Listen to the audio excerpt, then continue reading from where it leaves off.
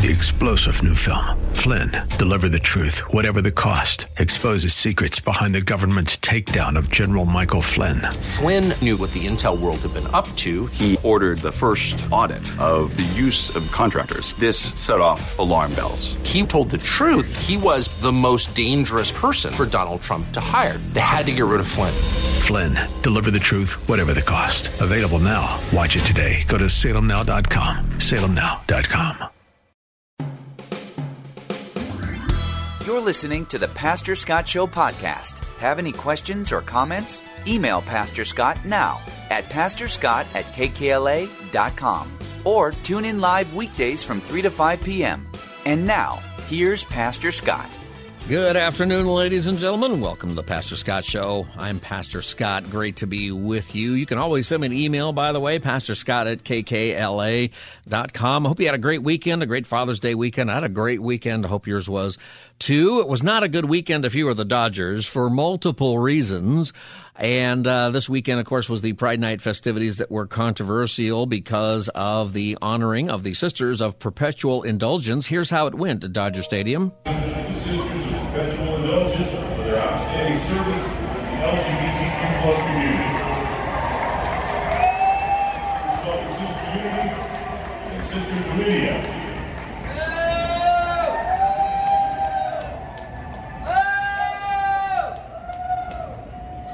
So there's hardly anybody in the stadium during all of this. This happened about 6:30. Game time was just after 7 o'clock. And so that happened. There were protests outside, and it was a big weekend for all of that. I'm wondering, where do we go from here? To talk with us more about this, my guest is Jason Romano, Director of Media at Sports Spectrum and host of the Sports Spectrum podcast. You can find all of that at sportspectrum.com. Jason, welcome to the Pastor Scott Show. How are you? Hello, Pastor Scott. I'm doing well. Thanks for having me. It's great to have you on. You know, we have here in Los Angeles, of course, one of the big issues this weekend, besides the fact of the Dodgers getting swept by the Giants and losing 15-0, their worst loss in 125 years. How many teams can say their worst or best of anything in 125 years? I don't know, man. It's not a good look for a team that's just dominated the last, decade or two. But right. Yeah. Well, we are here. We've dominated the regular season, as my non-Dodger Dodger fan friends like to let me know. You got a World Series championship in there somewhere. You know, we do, but it's a whole other conversation. Does 2020 really count? We'll just skip that part. Fair enough. Okay, so seriously though, we have this controversy, and what happened at the stadium, I think most people are aware of. It's Pride festivities, which have been going on at ballparks and of all sports, I think, now for 20 years. Yeah. It's not new. I think this year is different in general because there's so many things having to do with kids and schools, so it's on people's mind in a different way. But also for the Dodgers that they welcomed this group in, and there were protests, a couple thousand people at protests outside of Dodger Stadium. You know, what do you, as a guy who works with players and a guy who works with Christian players and in the sports business, you know, how do you see this, and where do we go from here when people are thinking of this? What's next? How do we move on from this? Well, it's a great question. The moving on part, I just think, you know, you have to kind of go through things to then learn from them, right? And hopefully the Dodgers learned a little bit from this and listened to some of their players, including their Hall of Fame pitcher, Clayton Kershaw, who came out and was not happy that they were honoring the Sisters of Perpetual Indulgence. And I think when you look at the situation, you know, like you said, Pride Nights happen, and they've happened for years in all sports, and even outside of sports, in companies celebrate and all that. And I get it. And my first initial thought is, as Christians, we shouldn't back down from what we believe. But I also think we shouldn't expect organizations or sports teams that they're not Christian teams, right? So they can operate however they want. And I still don't think you should, compromise your beliefs or what you believe in your faith. And I think that's why Clayton Kershaw, came out and spoke out, and Trevor Williams, another baseball pitcher. And I know that there were many players that did not issue statements or speak out against it, but that certainly weren't aligned with the honoring of an organization like the Sisters of Perpetual Indulgence, who outright mocked, the Catholic faith. And I think that's why you saw the protests. Yeah. Personally, for me, if I'm being honest, Pastor Scott, I would like all of this to not be a part of baseball. I would just like to go to a game And as a fan, I grew up in the 80s and 90s as a kid who would go to a game, and if it was, they were giving away, cap night. Right. I grew up in New York, and I'd go to a Yankees or a Mets game, and it was cap night, and you'd go, and the first 10,000 fans would get a Yankees cap, and you'd sit and you'd watch a game, you'd have a burger or, a hot dog or something, and you'd watch baseball. And I get, promotions, and I get, trying to appeal to audiences and get different kind of audiences to come and watch your games. I get that. I really do. Mm-hmm. I think if you didn't do that, though, you'd still be inclusive. Like, I think Clayton Kershaw said that in his statement, that we agree that baseball should be for everybody. Yeah. Whatever your orientation or your beliefs or your religion or whatever. And honestly, that's what sports should be, right, Pastor Scott? Like, when I go to a game, and if I'm sitting there at a Mets game, I'm a New York Mets fan, and I have my daughter, I'm not looking to the person to the left or the right of me and asking them, like, what do they believe or what's their orientation or their gender. I'm just there as a Mets fan. They're there as a Mets fan, and we're watching a game. You don't ask the person that you're sitting next to who they voted for in the last election? I don't care who they vote for. Right, exactly. You care who they're rooting for on the field at that moment. Sure. Yeah. And at that moment, honestly, that's what sports, not just baseball, is supposed to do, is kind of unify people from all sorts of walks of life to be able to come together and not have to sort of choose a side per se, but to be together. And I think what we saw, even with Pride Nights, I think, we can still say, hey, you know what? Every person who believes however they should believe should be able to come to a baseball game and watch it. I just wish that we weren't doing the honoring of different, I don't know. I mean, they're having a Christian, a faith. Right. So that's the next thing that's coming is Christian Faith and Family Night. And I've been to those before, and it's a good tool to bring your kids to, and they can get, it's a great thing to hear from a Clayton Kershaw or somebody like that who's not dad, but who says they believe in Jesus. I love that. Yeah. And we've done stories on the Faith and Family Nights. The St. Louis Cardinals are prominent in baseball to do that. I've actually been to a New York Mets night when Darryl Strawberry spoke at the Faith and Family Night a couple years ago. I'm not against those, but if you're going to, I like that, we have to do one, we have to do them all, right? And you could probably do, I don't know, Muslim nights or something like that. Like, if you really want to go into all the religions or all the beliefs, they could do that. Yeah. I think if we don't do any of them, it's probably a lot easier to just say, everybody's welcome, everybody's inclusive. We don't accept any bigotry, we don't accept any hate, and we just move on. And we play ball. We play ball. Yeah. It's a baseball game. Right, exactly. When you're talking about the different things you did as a kid, there's just so many memories, because I loved those games. I had some friends who had season tickets. And we went all the time, and you got a hat, we got a calendar, we used to get baseballs until Dodger fans decided to throw them at the New York Mets and forfeit that game. Yeah, that's not going to work out so good. No, there's no more ball night because of that. But I was not at that game. But those were great memories, and I think that people have a longing for that. Is there any sense, and you work with all the professional sports, is there any sense that teams might pull back from some of these things and just get back to the heart of whatever the sport is that they're playing? Is there any conversation about that, or is it just marketing until somebody wakes up and says we're actually dividing our crowd, not unifying them?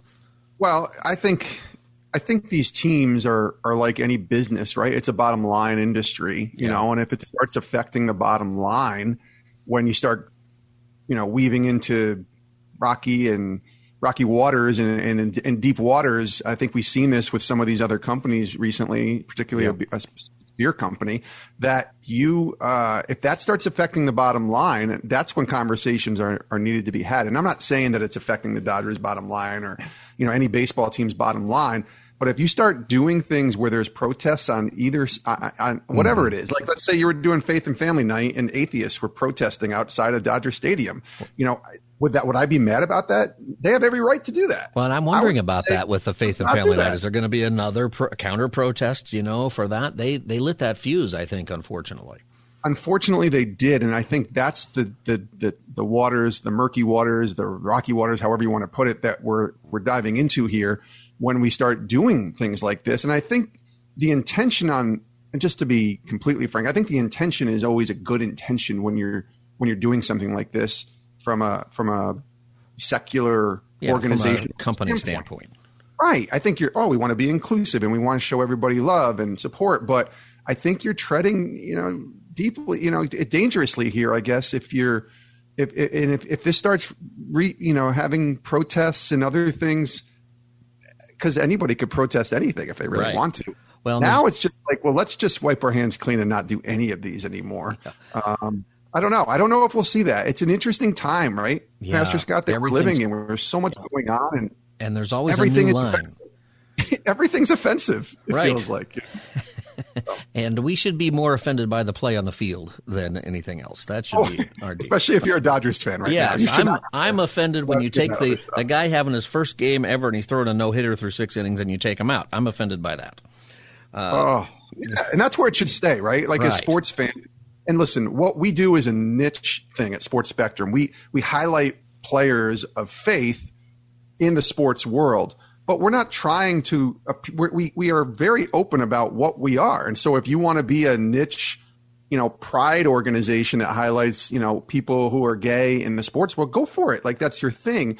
But I think in the sports general terms of the game itself, I think it's a hard place for me to say, let's keep doing this if we're going to have all of this pushback on all these sides. Yep, it's hurting everything. My guest is Jason Romano. He's the director of media at Sports Spectrum, Christian sports magazine. It's online. You can find it at sportspectrum.com. It's a podcast and more. A lot of great resources there.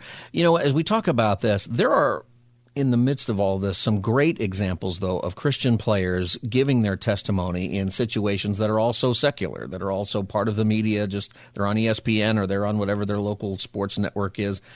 Yes. That is something that you're able to catch with what you do and really promote.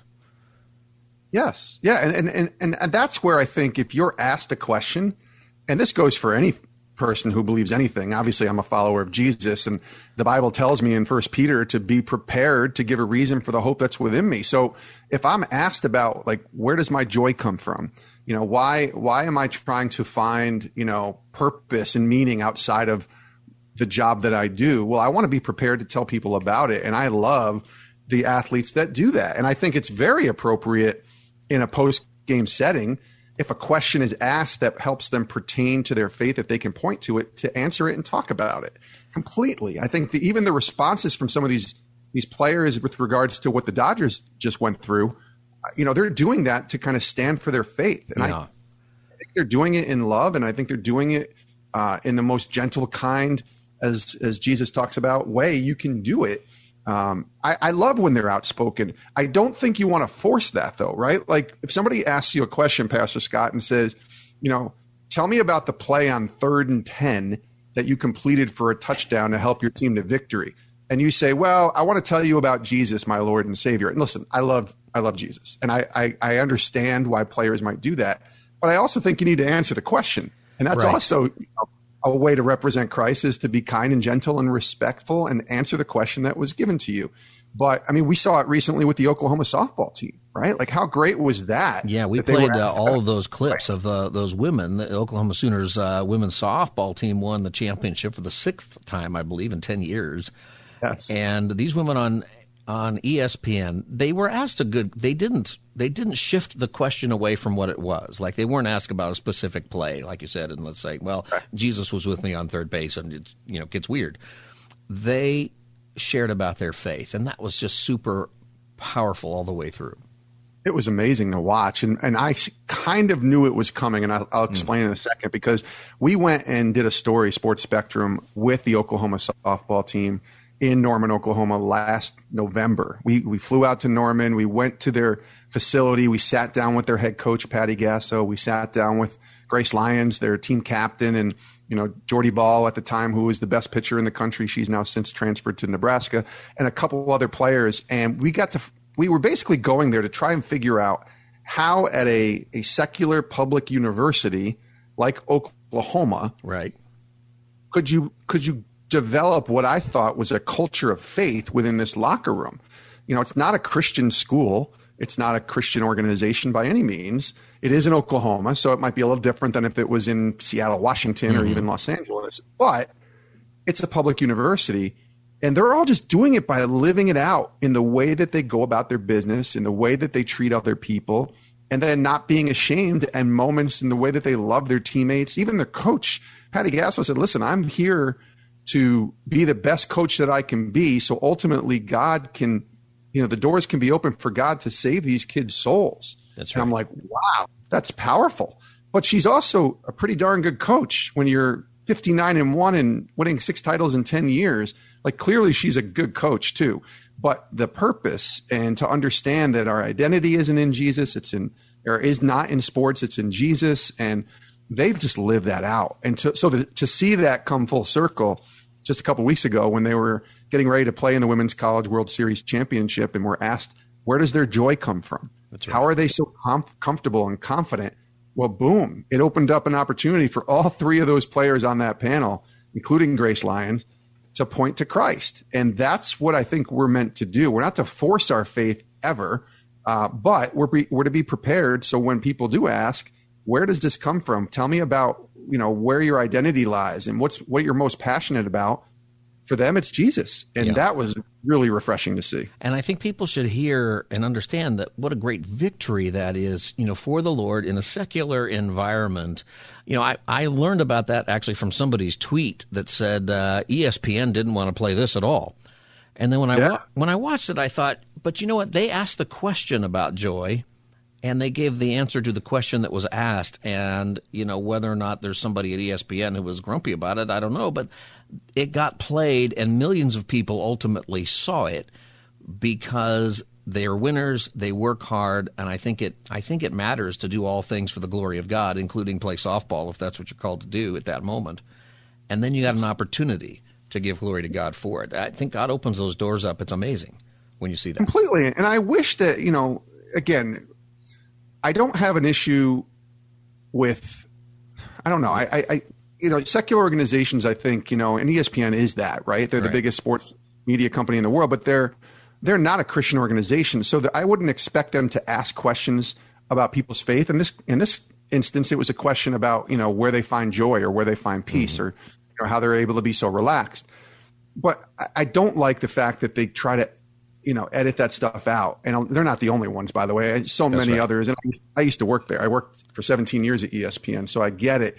But I don't think this is who people are. And if they were giving glory to Allah, or if they were giving glory to, something else that helped them find peace or comfort, great. For these girls, it was Jesus. And so leave it in. Like, there's millions of people around the world who go to church and who love the Lord. And, I know people, many of them who work at ESPN, who love Jesus and love the Lord. So why take that out? Right. And so I'm not saying they did take it out. I don't even know if it ever aired on ESPN, if I'm being honest. I think it did, actually. But I just think that that the Lord opens up those doors for you when you are following him. And that's something that we can pray about with the Christians who are on television when we see them, whether it's sports or some other kind of celebrity, that there are Christians who are there who sometimes are in an awkward situation, but then have the opportunity to share their faith to an audience that isn't Christian. It's a wonderful thing.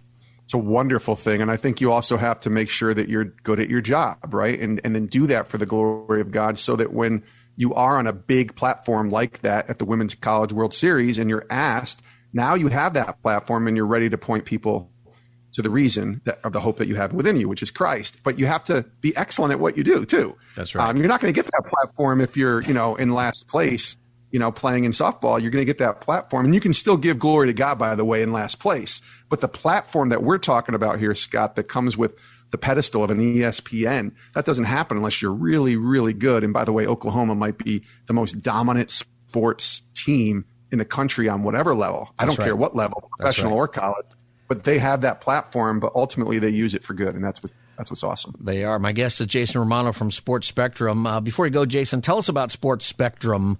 And I think anybody listening who is a sports fan, or if you have kids or a grandkid or somebody who is a sports fan, this is something you need to know about and something that you should check into for them. Tell us about Sports Spectrum. Yeah, we've been around for a long time with the goal and the purpose. We look at it as ministry. So if you're a believer in Jesus, you know about what ministry is, right? It's blooming where you're planted. It's right where God has you. And for us, he has us in the sports world, but we want to proclaim the name of Jesus. And how do we do that? Well, we talk to coaches and athletes and other people in the world of sports, and we try to highlight their story, their Jesus story, And so we're a sports ministry, but we're also sports media. So we have a media company that hosts podcasts like the one I do with Sports Spectrum.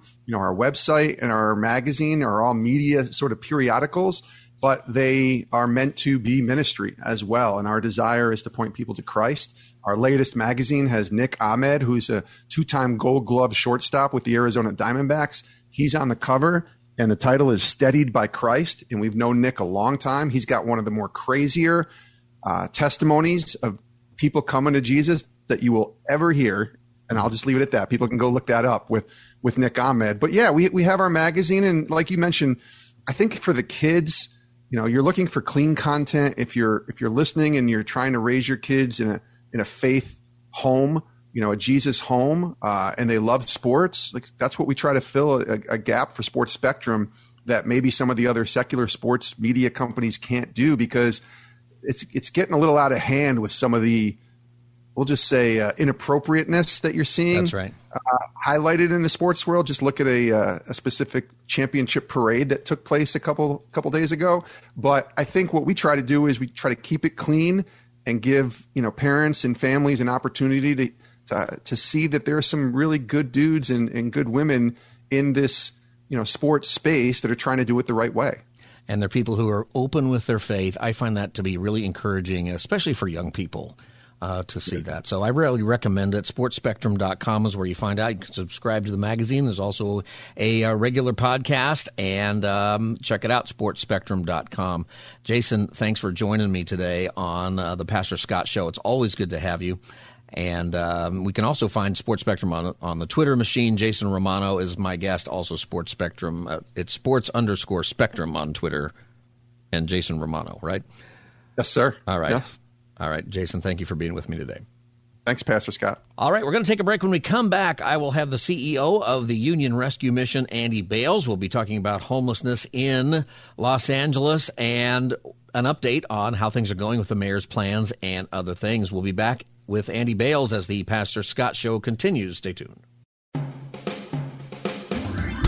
You're listening to the Pastor Scott Show podcast. Have any questions or comments? Email Pastor Scott now at pastorscott@kkla.com or tune in live weekdays from 3 to 5 p.m. Now, back to the show. In street homelessness, though. Mayor Karen Bass says she hopes to achieve that goal by 2026. That's just in 3 years. I would love to see that, actually, because I used to live here until we moved because of homeless and all that, but that would actually be very awesome to see. Bass says long-term interim housing is a priority to get the job done. So we're doing everything we can to build housing in Los Angeles, but it still takes months. We don't want to leave people on the street while we're building. That was Los Angeles Mayor Karen Bass talking about homelessness in Los Angeles. There are over 40,000 homeless people just in the city of Los Angeles, and over around 70,000, I think, through the county, and that only includes Los Angeles County. That doesn't include Orange and San Diego County and counties all around Southern California in particular. We are the homeless capital of the United States, I believe. California is, if you include especially San Francisco and some other things. We are talking about how to deal with this. Karen Bass became mayor earlier this year, and she has received some praise and kudos from even advocates around Los Angeles, like Andy Bales from the Union Rescue Mission and others, for her plans. There are lots of, I'm hoping that as we deal with this, and we've talked about this a lot on our show, that part of the reason that we have such a homeless crisis is because the philosophies are wrong. And I think there's two approaches. One is an approach that we're not taking yet, but it's to change the philosophy. It's to say, you know what, maybe the housing first model is not the right model. And that's the idea that I think it gets very, my opinion here, but it gets very political when we say that the reason that people are homeless is because housing prices are so high. And I'm sure that's true in some cases, but there's a whole lot more than that. It's addiction, it's mental illness. It is usually addiction to drugs or alcohol or mental illness, or sometimes you end up on the street and it only takes a couple of weeks to develop an addiction to drugs and alcohol. And there's lots of other factors. In fact, you have almost no chance of becoming a homeless person ever in your life if you just do a few things. If you graduate from high school if you do not have a child before you graduate from high school or outside of wedlock, and if you don't get hooked on drugs. It's almost impossible that you will become a homeless person. And part of the reason for that is that there are plenty of jobs out there that if you are sober and if you are able to just show up and do simple jobs, you can probably have some job. There's roommates. It's difficult in California because it's so expensive, but you will also have the capacity to move to another state, which so many people are doing because of the prices. And, you know, it is very significant that we are seeing such an increase in homelessness and, in my view, not really dealing with the problem. So there's one, and I think it's a complete homeless approach to homelessness that has to be changed, because I think you need to get back to sobriety. You need to get back to helping people become clean and sober. You need to help get back to a place where we realize that it's not just a lack of housing that's the problem. It is a lack of ability to keep that housing. It's a lack of ability to even manage yourself with respect to that housing. It's a lack of ability or desire to keep the rules that if you're going to have a successful housing program with homelessness, there's got to be some kind of rules. A few months ago, there was an article in the LA Times talking about a Skid Row building that is hardly full, where the whole building is available for homeless families to move in, but families aren't moving in. And the reason it's mostly empty, the reason that families aren't moving in is because they don't have any rules. There's no rules about sobriety. There's for other residents. There are not curfews. There is not rules about bringing in prostitutes or other kinds of things. And why would you bring your family into that if you have that ability? You won't. And I think until we recognize that, we're not going to solve the issue.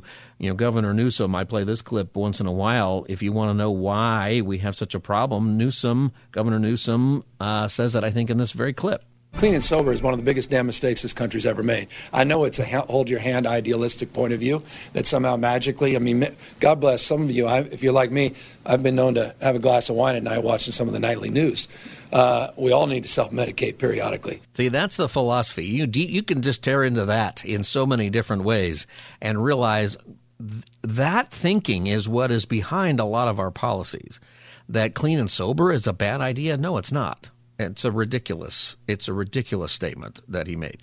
888-528-2557, 888-528-2557. And we're waiting for Andy Bales to join us, but if he doesn't, we can talk about this together. 888-528-2557. The other thing, though, short of completely changing the policies, which is what I think is ultimately going to be necessary. I take offense at our policies and strategies. Yeah, we have to change it, Governor. But the other thing is you also have to do your best to support whatever changes are happening from the people who are in power. And, you know, what I mean by that is that, you know, you can't always choose who wins the elections, right? You're going to vote, but somebody else might win who is holding to a philosophy that, in this case, one, for example, I think that should change. However, I think that our politicians are changeable. I think they are persuadable. I do not give up on that hope. I do not give up on the hope that eventually people can be persuaded to change their mind, that people can be persuaded to move differently. And I also think that there's a lot of political pressures that are way beyond some of the things that we actually see right in front of us. So we have Mayor Bass, who is proposing another $1.5 billion in aid to try to get people off the street. And, you know, Andy Bales and other leaders who would like to see us move in a direction of clean and sober, because that's what they do in Union Rescue Mission and other places that really believe that a person can be redeemed, right? That people can be healed, that people can be made better. In the meantime, you have to encourage people to take steps in the right direction. And that is something that hopefully the mayor is doing, and something that we need to be asking everywhere, while asking the hard questions, you know, about homelessness, by actually taking these issues on and realizing that this problem is not going to change unless you change philosophically. 888-528-2557. This is the Pastor Scott Show, 888-528-2557, if you want to call and join in. It's something that I think is going to continue to get worse as, and I don't say that to be, a downer, but I think we know that. And it's just like our lives. At the end of the day in our life, if we are on a path that is a path to destruction, once we find ourselves on that path, then we find ourselves in a situation where if you don't take a look at the path you're on and you just keep walking down that path, you're going to reach destruction. That's what paths do. And if you want to know where you're headed, the same is true in your personal life, the same is true in the life of the government. If you want to know where you're headed, if you want to know where you're going to end up, look down at the path you're on. And if you stay on that path, where are you going to be? And that's one of the things that we want to talk about. All right, we have Andrew Bales, Pastor Andy Bales, who is the CEO of the Union Rescue Mission. Thanks for joining me today. Andy, how are you? Yeah, doing great, Pastor Scott. Thank you so much. Hey, we were talking about homelessness and the plan that Karen Bass has to try to get people housed. And I spent some time while we were waiting for you to come on talking about some of the pros and cons of housing first and those kinds of things. But I want to talk to you about where we're at now. Karen Bass is our mayor, and she has declared an emergency in Los Angeles, and other cities are following suit. How is it going with the mayor and her plan now to help people? I think it's going well. It's like a dream come true today, commenting on the fact that she said we're going to immediately get everyone off the streets, which is something we've been calling for decades. Right. And we can do it. We just can't continue to think that helping people into very expensive, slow-to-develop units for a few are going to help when the many are dying and suffering on the streets. And so I'm all for it, and I believe she can do it.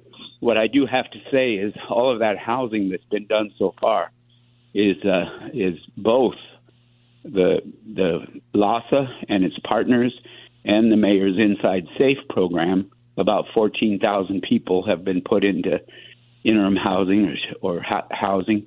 But we still, in L.A., are having more people fall into homelessness than are getting out of it. So we need to double down. We need to help the mayor double down on all of her efforts, and we need to keep the activists who keep pushing for housing first only. That's what happened in California. Yeah. California is the only state that doubled down on housing first and harm reduction only. Meanwhile, street homelessness skyrocketed. So we lost transitional housing. We lost recovery. We need to get it back. We need to focus on recovery.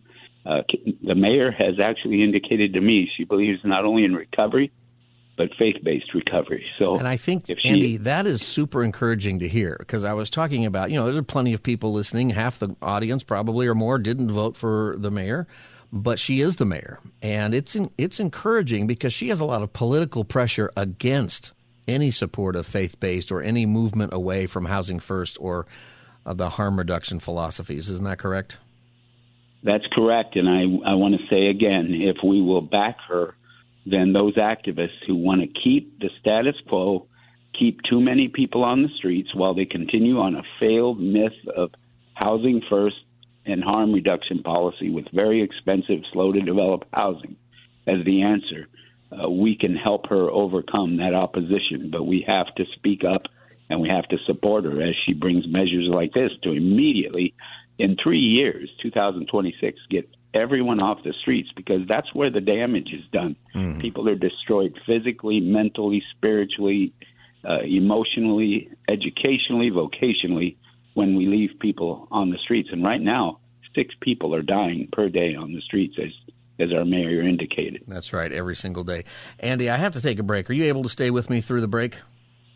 Yes, sir. All right. Thank you for being with me. My guest is Andy Bales, CEO of the Union Rescue Mission. And Andy, when you come back, I want to talk about, why is it that activists are pushing back even against this mayor in what she would like to do? And what do you think has been successful at quick housing, at getting homeless people off the street in other cities? I know that you know some about that. So we'll talk about that when you come back. This is the Pastor Scott Show. I'll be back as the Monday edition continues with Andy Bales in just a moment. Stay tuned. You're listening to the Pastor Scott Show podcast. Have any questions or comments? Email Pastor Scott now at pastorscott@kkla.com or tune in live weekdays from 3 to 5 p.m. Now, back to the show. My goal would be really to end street homelessness. Mayor Karen Bass says she hopes to achieve that goal by 2026. That's just in 3 years. I would love to see that, actually, because I used to live here until we moved because of homeless and all that, but that would actually be very awesome to see. Bass says long-term interim housing is a priority to get the job done. So we're doing everything we can to build housing in Los Angeles, but it still takes months. We don't want to leave people on the street while we're building. That was Mayor Karen Bass talking about her plan to end street homelessness. With me to talk about this is Andy Bales, the CEO of the Union Rescue Mission. And Andy, before the break, you brought up a couple of things, and one of the things we want to do is support you and support the homeless people and support politicians, mayors, and people who want to make a difference. And you've been supportive of Karen Bass and her plans, but you also mentioned that there's activists who are really pushing back. What is it that they want? Why would people push back against a mayor who is really doing something about homelessness a priority? Well, there are two groups. There are activists who say people have the right to live the way they want to live, addicted, mentally ill, on the streets. You have no right to interfere. But as you know, Scott, Proverbs 24:11 and 12 say that if you see somebody stumbling toward death, you have a responsibility and you have God watching to stop them from falling into death. And there's a God in heaven who will judge your heart on whether you intervened or not. And then there's a group of activists who believe there is only one way, and that is permanent supportive housing, the harm reduction model, very expensive, slow to develop. Leave people on the streets for 4 years while the housing develops, and then move them in. And then once they're in, they believe that the harm reduction model, where you allow hard drugs to freely flow inside of that housing, expensive housing, $800,000 to $1 million per unit now, granite countertops. Everybody deserves that, but only a few get it because they're living in a mythology. They're living in an unreal world where they think eventually all the money should shift to housing first, harm reduction only. Don't even spend $10 on a bunk because that's a waste. Well, we believe that it takes all approaches, and fortunately our mayor, Karen Bass, believes it will take all approaches, and you need to immediately house people in interim housing while you build. And I'm going to inject this just for an idea for our mayor, and I've said it many times, innovative, affordable, immediate housing like mobile homes, container homes, 3D printed concrete homes. My son even has a yurt in his backyard that you can build for $45,000. More efficient means of creating housing. We'll get there in LA if we create innovative, immediate housing. We won't get there building very expensive, slow to develop housing. Yeah, and people should know that doesn't really always solve the problem because you still have to address addiction and you have to address all the causes that are leading people, but it helps people get off the street. Absolutely, and our mayor has told me that she believes not only in recovery, but faith-based recovery, and I was assured that Inside Safe would bring recovery services, mental health services, case management this time because we got debriefed and we know it didn't work the first round with Project Room Key, but that has yet to show up, Pastor Scott, as it waits on the mayor's new budget and state funds. And it's just whether our federal government or our state government will allow for some recovery services. And I went all the way to Washington, D.C. and spoke up with Representative Andy Barr and others and said, we need shelter plus. Housing plus, plus, where some of the money goes to housing that includes recovery and sobriety and supportive services, wraparound services. Are there some large cities, if I'm not mistaken, there are large cities like New York that actually has more homeless people except they're able to house most of them. Is that correct? Yes. New York is a better model than L.A., though L.A. officials try to say it isn't. They only leave 3,400, about 4 to 5% of the people devastated by homelessness on the streets, with a vast array of interim housing network.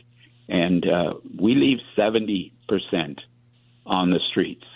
It's incredible how many people we leave on the streets. No other metro area comes close. Not Houston, not Miami, not New York, not Boston, no one.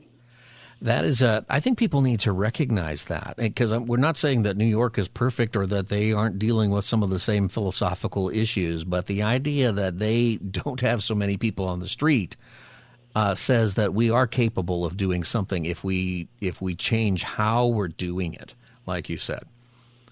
Absolutely. New York has two rules. One is if you need a place to go, there's a law that says you have to get one. And there's also a law that says if it's 32 degrees or below, you have to come in. You're forced to come in to save your life. The equivalent of that in L.A. is 40 degrees and rain. We know people die in L.A. if it's 40 degrees and rain, like those atmospheric rivers that we didn't prepare for last round. But more people die of hypothermia in L.A. and San Francisco, in L.A. than New York and San Francisco combined, because of the sheer numbers we are leaving on the streets. Who can continue to live with that status quo? Yeah, and it's terrible. And, Andy, I think that there is just a wickedness, and you see this every day, in not caring for people. It's not compassionate to make people wait on the street for a house they can't even, that's $1 million. They're not really going to occupy. Would you say that there's just, internally in the bureaucracy of it, just a lot of corruption? Somebody's making money. There's billions of dollars being spent, and people are not getting off the street. Well, we know from the news last week, a city councilman and a developer both indicated that they were taking bribes and getting paid under the table and getting paid for lots beforehand. We know that corruption exists, but what bothers me the most is that there's a tide that thinks this housing first is the only way, and it's not necessarily evil people. It's just wrong thinking, naive people, but the effect is the same. That's right. 6 people per day are dying on the streets. Yeah. And that is a great point there, is that the effect is the same, whether you are intentionally pursuing a policy and philosophy that you know is bad, or you aren't looking into one that obviously is bad. The effect is the same. People are dying on the street and getting worse. Plus, we're getting a new influx of migrants that are going to be, I think, bust here from Texas and other places. And so the number of homeless people and people needing help is going to continue to increase, isn't it? It absolutely is. We're overwhelmed right now with refugees from Russia, Ukraine, other countries, and they keep coming in. But again, our Bible, the Bible I read, says that we are to welcome them as a Union Rescue Mission Christian organization. I'm only arguing Christianity right now, not politics. Right. But as a mission, we don't decide on who deserves help and who doesn't. We welcome everybody who comes to our door with the compassion of Christ, and that's what we're going to keep doing at Union Rescue Mission. And what do we find that's different at Union Rescue Mission, and as well as some other Christian missions in the Southland who are working very hard? What is the biggest difference that you can share with people? We believe people can make a comeback through the power of Jesus Christ, and no matter what amount of money is offered by the federal government, if it causes us to lose the power of Jesus Christ to transform lives, it's out of reach, because why would we trade the power of Christ for any amount of money? And that's what's different about Christian organizations. We also embrace people with the compassion of Christ, and that's why we're over capacity everywhere. Every one of our satellites is over capacity, Scott, because people want to come in where it's safe and sober and peaceful. And you have great stories. Your radio program on KKLA is called Amazing Stories from Skid Row, and I would encourage everybody to check that out. Amazing Stories from Skid Row. You have amazing stories because you have stories of recovery.